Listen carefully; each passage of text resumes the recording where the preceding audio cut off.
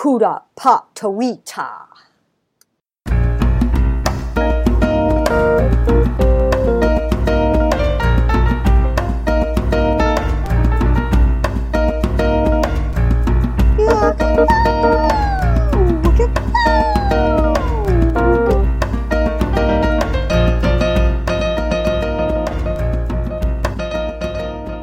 Welcome to the 14th episode of Memories in the Key of Life, where we reflect, dissect, inspect, and give respect to all of the moments of joy, frustration, and humor we confront every day. And we do it with a bit of music, and if you're lucky, a choice chunk of poetry, a very short story, or an abbreviated pontification, such as, my view is that our creative impulses often originate out of personal moments of both heavenly joy or excruciating hell, and that attempting to attribute them to God's sense of humor doesn't work unless you're Bob Dylan. You composed this episode's featured music called Theme and Variations when you were going through a very rough patch. What can you tell me about that? Well, Theme and Variations was composed at a time in my life when my daughter, with autism, was very aggressive and out of control. My marriage was failing, and I decided to study classical music composition with a local composer. None of that ended well. My daughter wound up in institutional care, and I separated from my husband. But I did finish this composition and performed it live. Well, it sounds like you won out in the end, or did you? Well, the performance was well received, but during the rambunctious applause, I felt like an imposter. Why? Why is that? At that moment, I realized a music career was not what was important to me. I quit my lessons, I quit music, and I went into hiding for about 6 months, the day we put her into residence. So, wait a minute, the performance was a success. It had to have confirmed your virtuosity, your value as an artist, but how did you come to the conclusion music wasn't your career? Well, the details of the truth would make for a really good grade B movie, but the essence of the story is that my married composer, teacher, mentor, and I were kind of spiraling into a crazy affair of which both my husband and his wife were aware. Whoa. After the performance, he told me I should divorce my husband and put my daughter in an institution so the two of us could become musical partners, lovers, with his complicit wife. Oh my. His comment disgusted me. And I was horrified by the position that I suddenly found myself in. So I ran away and hid for about 6 months to sort of think about it and straighten it all out in my mind and heart. Fortunately, my adoring husband has an exceptional capacity to forgive. He still jokes about it, saying, God sent us to our separate corners to think about what we had done. So there you have a hint of the private drama that informed my decision. Guilt being a prime motivator, and a real authentic love for both my husband and daughter that in the end I decided was worth working towards, and I didn't want to give that up. But I think all life-altering moments redefine destinies. My defining moment was when the applause went thunk inside instead of da-da-da, da-da-da. Okay, well, that's a hell of a realization. Why do you think the applause did go thunk? Why couldn't you just accept the accolades as confirmation of your level of artistry, your virtuosity? Why not? In reflecting back on it, it is clear to me that my mother was, in the 1950s, was a precursor to the little big shot parent of today. Mm-hmm. I was supposed to be another Leonard Bernstein, and I already knew that by the time I was 5 or 6.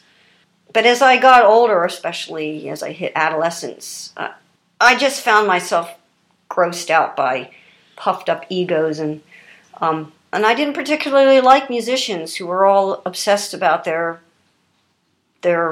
virtuosity. I had it, but I didn't identify with it. So, but now I could just laugh about it. Well, but it sounds to me like you continue to be turned off by puffed up egos. Is that the case? Don't get me wrong. I truly believe in the importance of developing one's abilities and strutting your stuff, but not at the expense of others, number one. And who was I performing for and why? My mother needed to feel important. That's what I came to the conclusion of. She felt like a failure, and so she was attempting to live vicariously through me. And in that moment, I saw how messed up that was. I realized I needed a whole lot of therapy.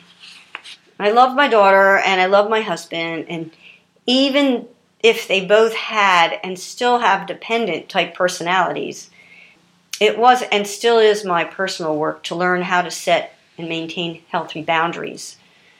So there's a lot of learning in that for me. So finally now, I have successfully raised my daughter and worked with people with disabilities as a music therapist for the past 30 years. And I actually prefer a life of service to a life of narcissism. So I think I finally have enough humility to balance my pride with appreciation for all life and its awesome expression. And without further ado, let's dive into the awe-inspiring expression of your composition, Theme and Variations.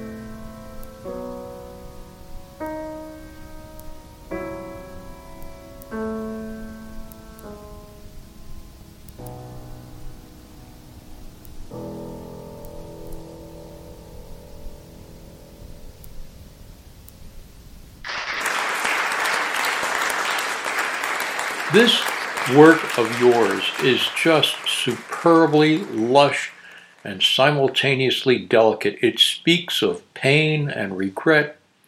It offers a prayer. It kind of expresses hope and humility, yet it insists with an understated, undeniable strength. I know it took years of work to attain that degree of virtuosity, but it was impelled by an inherent talent, I sense, that leads you to find just the right combination of notes, where others would have probably searched with frustration for hours and hours, like Mrs. Fenwick, who easily found what was needed to save the world. It happened 8 years ago, on a warm summer evening in July, in the most secure, deepest underground bunker operated by the ITC, the International Time Council. 7 men from different countries who were on shift that evening were facing the end of the world. The ITC is the managing body of the Doomsday Clock, which controls the terminal reactor, also known as the Last Bomb, its name needing no further explanation. Something had gone very wrong with the arming circuit, and a 5-minute countdown had begun. Discovering that the worn contacts on a dime-sized relay called a Teridium grid was the culprit, they breathed a sigh of relief. Sure, they had a replacement in the relay storage vault in the corner. So they tore through the vault, shoving Callister diodes, varivolts, coaxions, and traxial linkages aside in their search. They looked behind the entactic conductor assemblies, the resistor multipliers, and the stack of Gabler amplification contacts. 2 minutes till detonation, when Mrs. Fenwick came in with a stack of files to be sorted and asked what they were so frantically searching for in the vault. "Where's the Teridium grids? I could swear they were in here," the leader of the group uttered in a cold panic. Mrs. Fenwick put her files down and calmly walked to the vault, where she reached behind 2 varivolt coaxions and brought out a package of 4 Teridium grids. With 30 seconds left, the part was replaced, and the men left the room, congratulating themselves on having saved the world. So then she went back to sorting her files into nice and even little piles, and her face broke into a few smug little smiles because she'd used a tool most women possess to find Teridium grids and to straighten the mess always left by men who search in vain to find that doodad so sure they left behind. It's a kind of radar married scientists confess. Their wives can find things for men in distress as they move, toss, shove things out of the way to find that thingamabob they claim to have put away. "Honey, where's the..." is the question that turns that radar on, and if you add, "I know I put it there and now it's gone," it will evoke an eye roll of tired exasperation as she reaches in and finds it without hesitation. And the doohickey you swear you put in that drawer, she'll find it so easily, just like she did before. She'll find that doodad, the dingus you stashed, you dug through the cabinet and went through the trash. She'll find it right away. For her, it was easy. "It was right there all the time, dear," she says, light and breezy. Because men have a blindness where we miss the obvious. We're hunters, often hampered with hurried cockiness and a bit of sloppiness. Impatient searchers, always in a hurry, used to keeping things in a hustling flurry. There's stuff we often seem to misplace that makes us better humans instead of rats in the race. Like the impulse to show we really care with a gentle touch or a caress of the hair. A woman can find where you put that, I swear. Find it inside you in that self-protective layer. Or the goodness you had buried deep in a hole, she'll find it. Pull it gently to the top of your soul. And the smiles you once used to light up a room that are now replaced with that expression of gloom. So if you wake up one day and you just can't find the thingamajigs or the pteridium grid that really defined the man you once were, you've looked, but he's lost, take a chance. Ask a woman at no extra cost, a Mrs. Fenwick of your own. She'll easily find that missing part and save your world from doom and give you a new start. All I can say is thank God for Mrs. Fenwick, who found the pteridium grid, and thank you Monica Gordon in Flicktown, Pennsylvania, Ronald Helganese in Newland, Vermont, and Tina Klinitsky in Braxton, Montana, for being such loyal fans and emailing us your positive thoughts. And if you like what you hear, drop us a line at memoriesinthekeyoflife, all one word, lowercase, at gmail.com. And if you don't, well, so be it. All that matters is that we love what we're doing, how we're doing it, and we're having fun. So if you are too, visit again. And don't forget, your memories Are in the key of life.